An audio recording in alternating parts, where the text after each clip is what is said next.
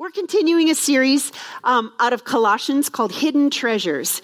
The book of Colossians, even though it's only 4 chapters long, it's jam-packed with all kinds of really, really amazing things, starting out with the sufficiency of Christ, that he is all in all. And then it talks about who we are in him. And then it gives us kind of a pattern for how to live, the things that we need to get rid of in our lives, the things we need to add to our lives to be more blessed and more fulfilled. And now we're moving into a section here, and we're talking about, it's called healthy relationships. So this will probably step on every single person's toes at some point today. Anybody who's in relationship. So unless you're somebody that never ever has a relationship with people, you'll probably at some point, the Holy Spirit will probably start to speak something to you. And to be honest with you, I've really been praying. I know for those of you who've been believers for a really long time, you'll be like, oh, I've already heard this message. I already know what this is. Don't shut down. The Holy Spirit has something for each and every one of you. There's something that the Lord wants to speak to you about relationships and how to be fulfilled in them. And so I'm going to challenge you at the end. We're going to have a little contest and challenge you in your relationships. We're going to be talking about the home. We're going to be talking about work. And I just want to say, ultimately, the way that we treat other people is a direct reflection of not only how we think of ourselves, but also of what we believe about the Lord. Because really, if you think that each and every person was created in the image of God, they are all precious to God. And so the way that we treat them really is a reflection on that relationship with the Lord. And so today I'm hoping that you walk away challenged, but my goal and my desire is to see that you're encouraged, because the Bible, it says that he's given us everything we need for life and godliness. So in that, can I just pray for you before we get into this? Let's just go before the Lord. Heavenly Father, I want to thank you again so much that you have given us everything we need for life and for godliness, Lord. You've given us this pattern. You've shown us how we can have healthy relationships, both in the home and at work and just among those that we come in contact with. And so I ask this morning, Holy Spirit, speak. Speak to each and every heart in here, Lord. I ask that you would just bring revelation. Bring a deeper level of understanding of your ways and of the blessings that you have available for us. In Jesus' name. So you know what Jesus said about how we treat others, right? The golden rule. Anybody know what the golden rule is? Do unto others as they've done unto you. No, what does it really say? Do unto others as what? As you would have them do unto you. So basically, treat other people the way that you expect to be treated. Now, this goes so contrary to our society and our culture. And what we're going to talk about, the passage we're going to talk about today, is completely different than our current culture. It was written in AD 60 by Paul, the apostle. He was actually in prison, and he wrote this letter to the church at Colossae. He had never actually been there, so he didn't know the people, but typically the letter was read from beginning to end. So it was chapters 1 through 4, which the numbers were not in there originally. But today we're just taking a little section, and we're going to talk about healthy relationships. I always say there are three kinds of trials that we go through, other than just internal struggles and turmoil. But the 3 kinds of trials that we experience are finances. Can I get an amen? Amen. Difficult. Going through financial hardship is rough.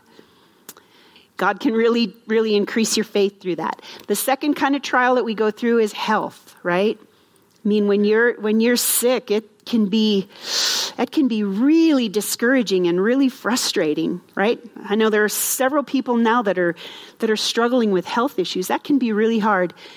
The third kind of trial is relationship trials. I don't know about you, but I would prefer a financial, or I'm not tempting you, I would prefer a financial or a health trial far and above relationship trials. And I know that people are different, and I tend to be a very relational person. I tend to be really driven by relationships. That's my thing. But man, I'll tell you, God has given us so many cool things in this passage that we're going to read today. So I hope you won't shut down. And if you're single, I just want to talk to you for a minute here, because you're probably going to check out when we get to the part about husbands and wives. I'd like to ask you not to, because I think that you can always learn something from this. But I really did have a revelation probably a year and a half ago that being a widow and being a single woman was actually a gift. And it was something to be embraced. It was something for me to take to heart. Because it talks in the Bible about those of us who are single, we can be used completely for the glory of God. That we're not going to be distracted by the things of this world like married people are. And I think that the church has really done a disservice to people who are single. Don't you think? Because we elevate marriage as though it were the only option, when really, in fact, it's not. As a matter of fact, this passage in Corinthians, it talks about, you know what, if you're single, don't seek a spouse. Don't seek to get married.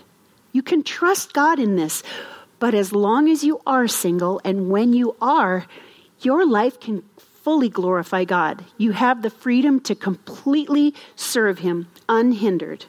So I just want to encourage you, if you are single, I haven't forgotten about you. We'll get to you later here when we talk about employers and employees. But for now, just know that God has something for you in this season of your life, and that marriage, while it is, the Bible says it's a profound mystery, talking about Christ in the church. It's an amazing institution. Marriage is amazing, and God, it says marriage should be honored by all, and I do believe that. But I also know that married people get distracted by each other, by things of this world, by their children. All of these things are distractions. So, single people, let's go for it, okay? Can I hear from the singles? Woo! Yeah. All the single ladies. Okay. Anyway, Colossians 3, starting with verse 18. Okay, now, don't stone me. I know this is the S word, but we're going there. Wives, submit to your husbands, as is fitting for those who belong to the Lord. Husbands, love your wives and never treat them harshly. Children, always obey your parents, for this pleases the Lord. Fathers, do not aggravate your children, or they will become discouraged. Slaves, obey your earthly masters in everything you do. Try to please them all the time, not just when they're watching you. Serve them sincerely because of your reverent fear of the Lord. Work willingly at what? Whatever you do. Whatever you do, work willingly, as though you were working for the Lord rather than for people. Remember that the Lord will give you an inheritance as your reward, and that the master you are serving is who? Christ. He's the CEO. But if you do what is wrong, you will be paid back for the wrong you have done, for God has no favorites. The King James Version says God is no respecter of persons. Okay, wives, you ready? Ready, wives? You're all super excited about this, right? Everybody's favorite passage.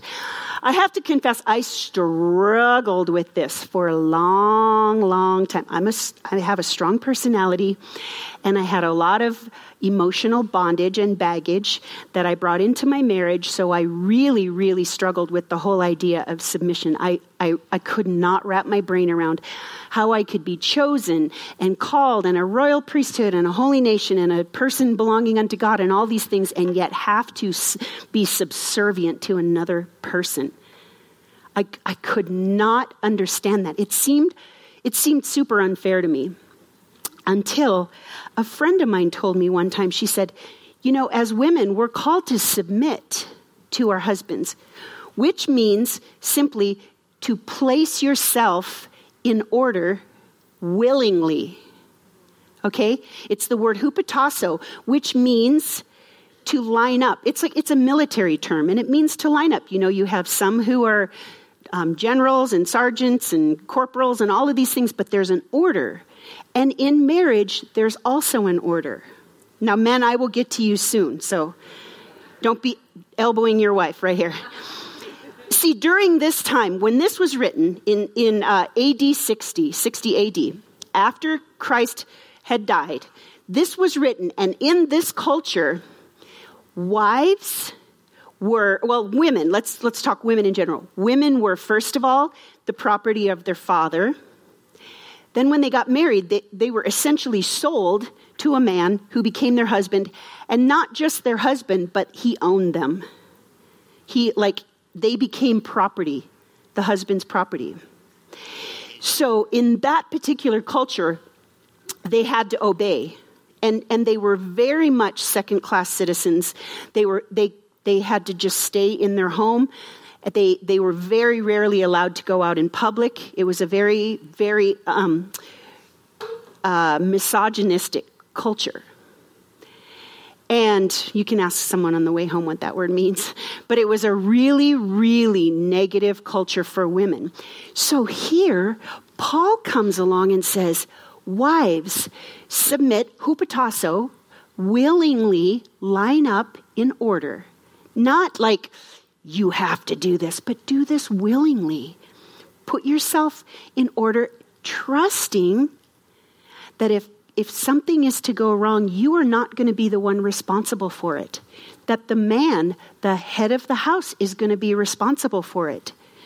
And so I was in college, I was a feminazi. And so I really struggled because I could not understand why we didn't have equal footing. And then it was like the Holy Spirit showed me, and I really believe that it was a revelation of the Lord, that as believers, as Christians, we're all called to lay down our own agenda. We're all called to submit to one another out of reverence for Christ, it says in Ephesians 5:21. We're all called to submit. We're all called to prefer others, right?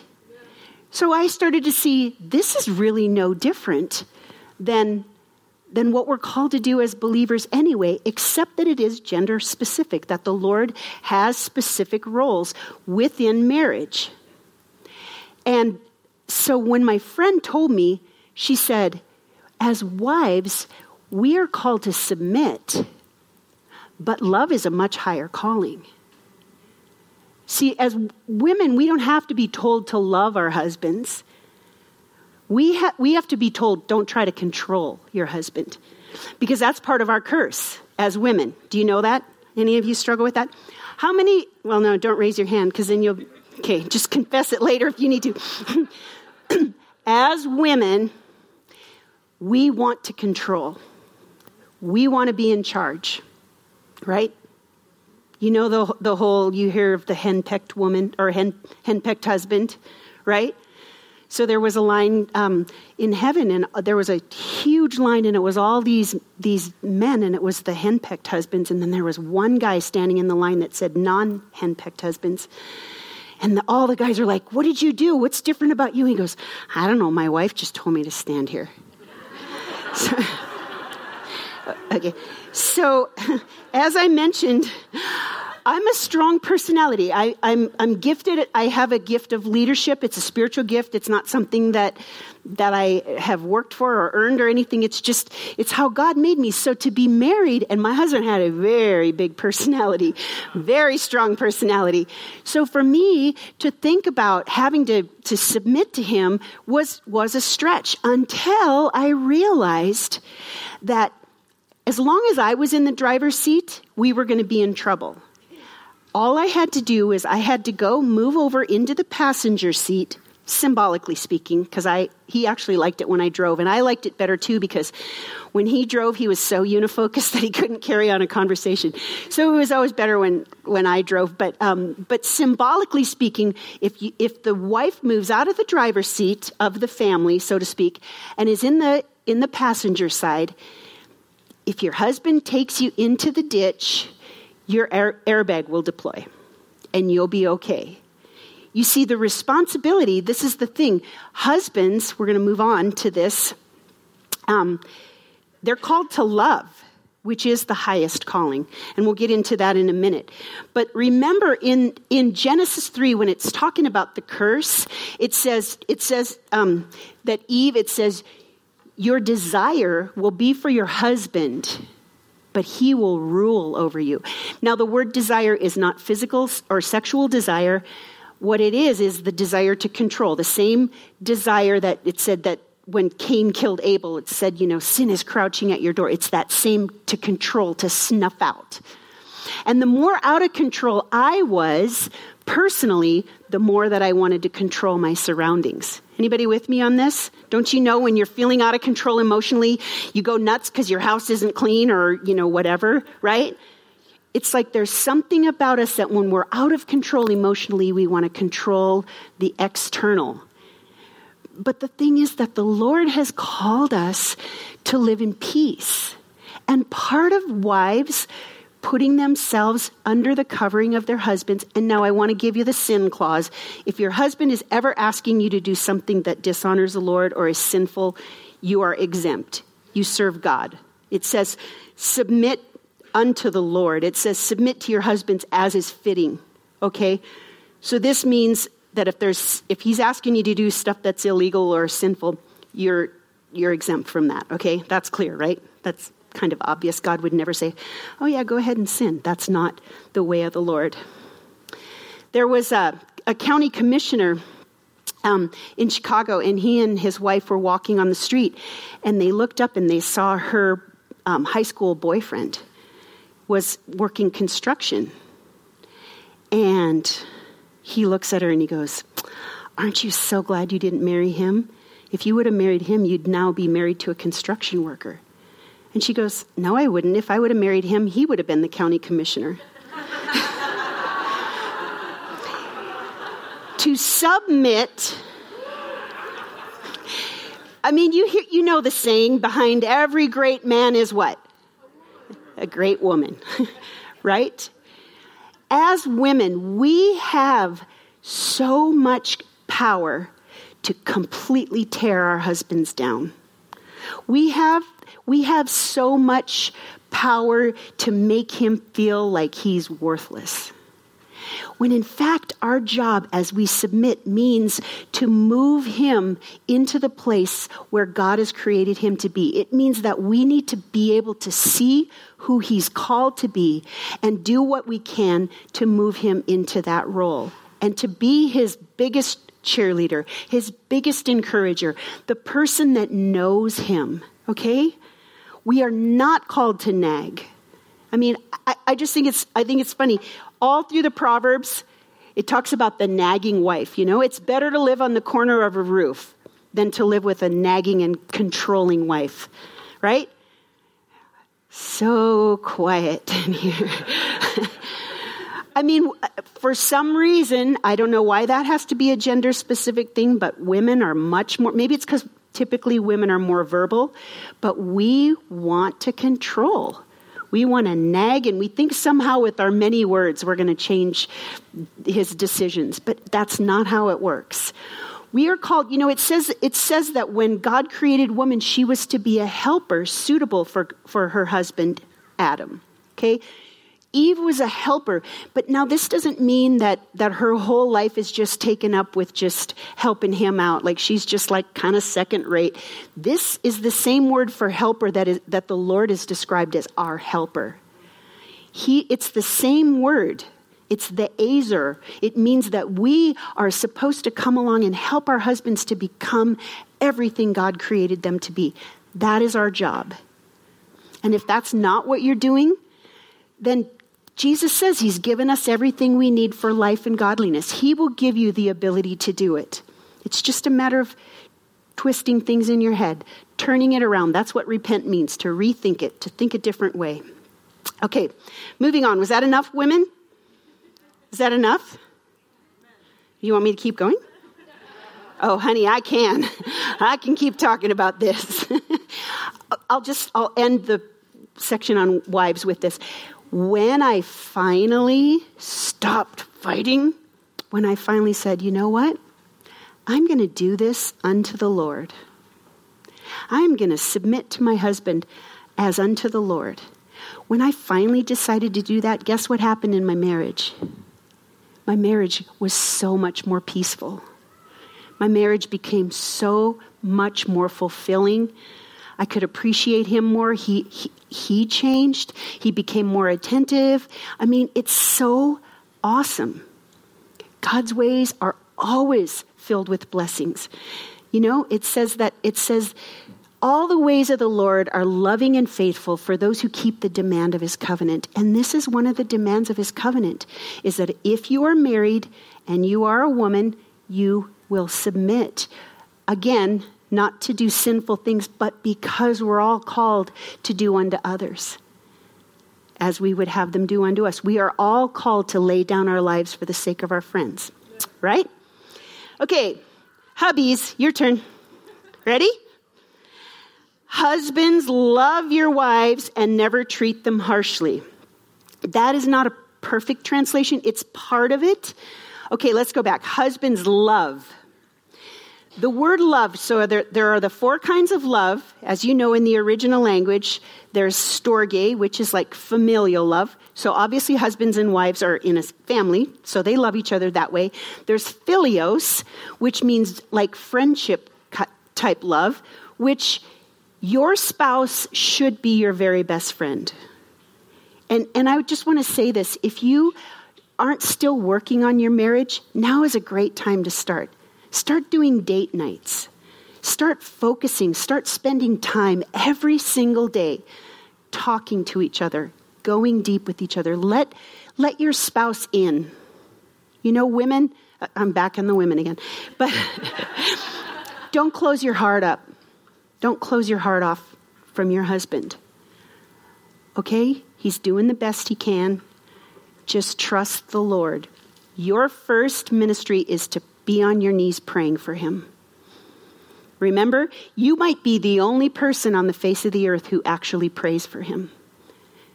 It's pretty convicting, huh? Okay? So back to husbands. So the kinds of love, storge, which is family love, familial love, philios, which is friendship, eros, which is sexual love or romantic love. That's obviously an important part of marriage, okay? So what's the fourth kind? Agape, which means unconditional. Guess which one this is talking about? This is agape love. Like my friend told me, husbands are called to lay down their lives for their wife.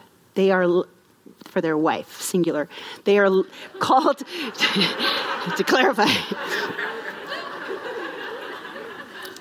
Okay. When in Utah. Okay, so Eric always used to say that. See, honey? It says, husbands, love your wives. I was like, no. Okay, the original text here is don't be bitter with them. It's not really don't treat them harshly. Yes, that's part of it. But you see this situation where maybe the guy, maybe she just nags him, nags you, or, just nags the husband mercilessly, right? And he just gets a hardened heart, becomes bitter toward her. It's like you see it on all the sitcoms, all the TV shows and movies. The husband just can't even stand his wife. How tragic. It's so tragic. I have a dear friend, some dear friends, and they have the sweetest marriage. Absolutely, they are like giddy. They've been married over 30 years, and they're so cute and so sweet to each other. And he told me one time, he said, my goal in life is to make my wife the happiest woman on the face of the earth. All the women are like, oh. All the guys are like, oh, that sounds like a lot of work. But most women just want to be known. They just want you to listen. Turn off SportsCenter for a little while. Have a conversation. Oh, as a guy said that. Okay, cool. agape love. This is the highest form of love. This is the kind of love that really only the Holy Spirit can do. But husbands, you're called to love your wives so much so that you give yourself up for her. So it's not like wives submit, husbands do whatever you want. It's not like that. It's equal. Do you see this? Are you guys seeing this? No, you're not seeing it? Are you just messing with me? It's an equal thing. And I'm not saying equal as in the same. I'm saying they're both just as important, but they are gender specific. Husbands are called to lay down their lives for the sake of their bride. And Eric told me that when we were dating, when he first read Ephesians chapter 5, where it talks about this. And it says, husbands, love your wife as Christ loved the church and gave himself up for her. He said, babe, I realize that doesn't just mean stepping in front of a bull at one time, but it means every single day to lay down my life for you. And imagine, men, imagine if you treated your wife like that, if you made it your goal in life to make her the happiest woman on the face of the earth, to do her good all the days of her life, don't you think she might respond a little more warmly to maybe some of your advances? Or just to your personality? Maybe she wouldn't close down. See, men are called to lay down their life for the sake of their wife. Also, I want to say this too. If you have children, men, the best gift you can give your children is to love their mom. Kids are looking for that security. They are looking to see that mommy and daddy love each other. And men, when you lay down your life, your sons are watching you. Your boys are watching how you treat their mommy. And if you're bitter against her, or you're harsh, or you make like rude comments, or you just completely ignore her or disdain her, your boys are watching. Because that is their mom. It's a big deal. And guess what? Your boys will grow up, and that is how they will treat someone else's daughter. You don't want that. You know, most men are kind of hunters. And so they start out their relationship pursuing and doing anything, bringing her gifts and I don't know if I should tell, never mind. I have a really funny joke, but I'll have to tell you later. But most men start out like really eagerly trying to win her over, trying to win her affection, and then suddenly they get married, and little by little by little, they just stop trying. So then what happens is they stop trying, so then the wife starts to close off her heart. So the more she closes off her heart, then the more she probably starts nagging or controlling or just checking out. So then there's this chasm that's built in the marriage. Okay, I want to offer you hope now. It's not too late. I'm going to challenge you later as I'm speaking. I'm going to challenge you. It's not too late. You can change. You can start today. The Lord has given you everything you need for life and godliness. He's giving you everything you need to know how to do unto others as you want them to do unto you. I was telling you about my friends who have this sweet, sweet marriage. So he said it was his goal in life to make her the happiest woman on the face of the earth. So guess how she responds to him? You can imagine. She is crazy about him. She absolutely, when I see them look at each other, it's so sweet. And I really believe that is what marriage is supposed to look like, is that he lays down his life for her. He does whatever he can to show how much he loves her, and she responds. And they have this sweet marriage. So it's possible. You haven't gone too far. There's a marriage seminar coming up on Saturday, right? I want to encourage you.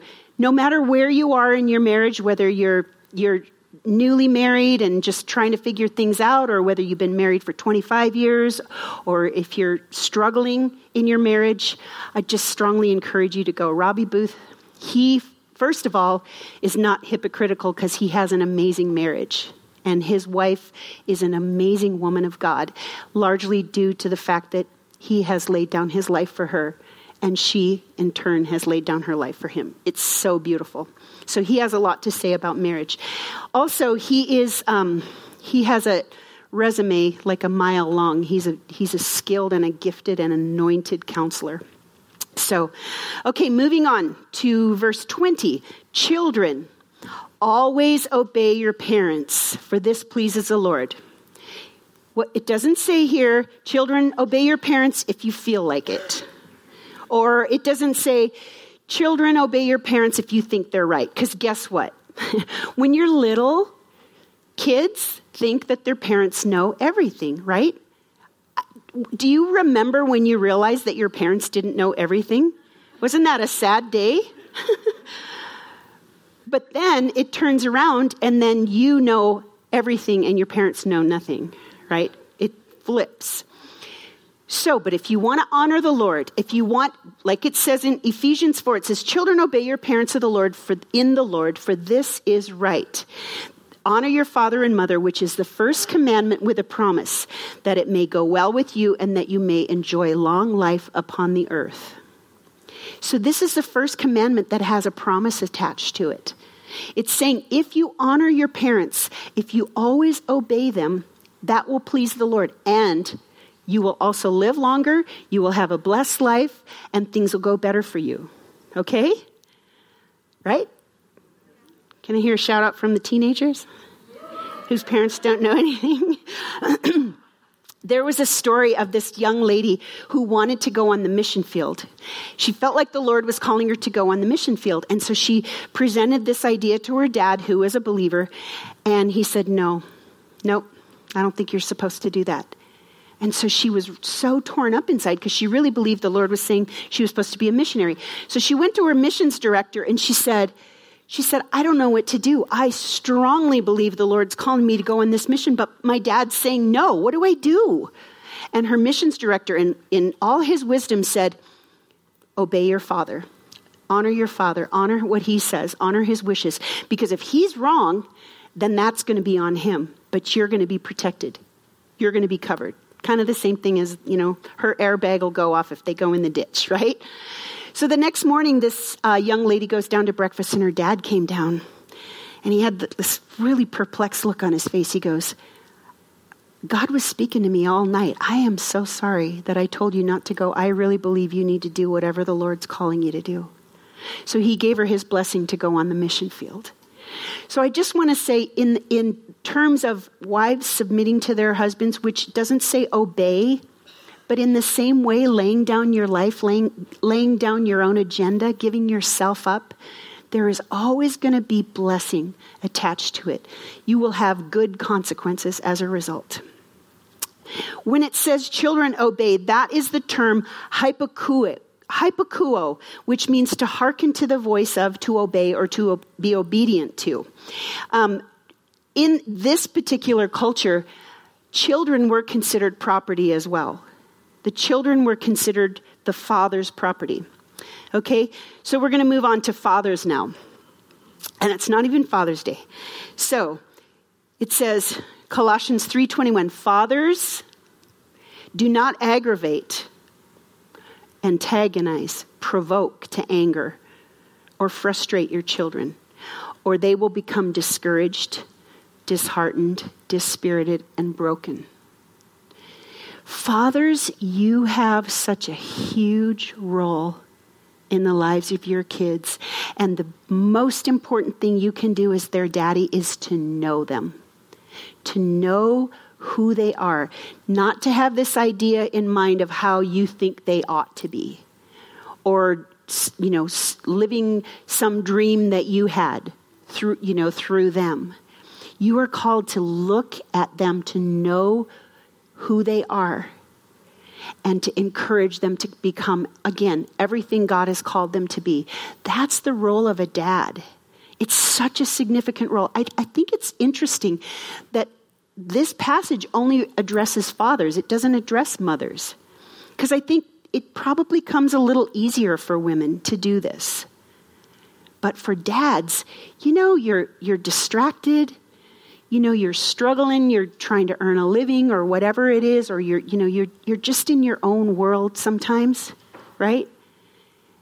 That'll really frustrate your children if you don't really know who they are and encourage them and teach them and train them and instruct them and walk with them. Love is really spelled T-I-M-E.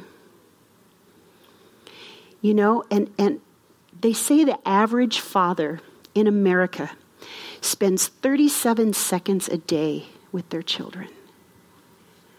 Kids are not going to grow up knowing who they are and who they're called to be or be trained or instructed. And I know right now I know that there are those of you who are so broken because you know that that's how you were raised, that your dad didn't see you.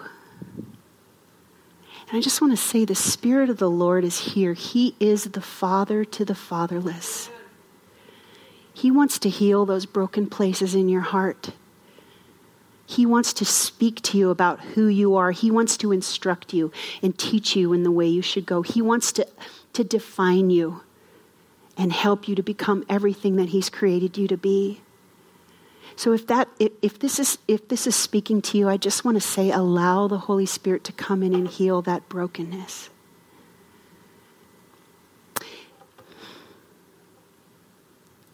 In counseling, almost all counselors start with, tell me about your father. Tell me about your dad. Almost every counselor will start with that. Because that relationship is so significant. And for those of you who have lost your dad or never had a relationship with them, I'm so sorry. The Lord can be your father. He can be your heavenly father. But dads, you still have a chance to make a difference in the lives of your kids. God has given you everything you need for life and godliness. Treat them the way that you wish your dad would have treated you. Remember, I was telling you the story about the day that Eric's dad passed away. That particular day, Eric was sitting there. Eric was my late husband. He was sitting in his chair, and all of us were gone, and he sat there, and he was weeping for about 4 hours because he was realizing that he did not have the childhood that God had originally intended. And of course, all things work together for good for those who love the Lord and are called according to His purpose. But he had to grieve.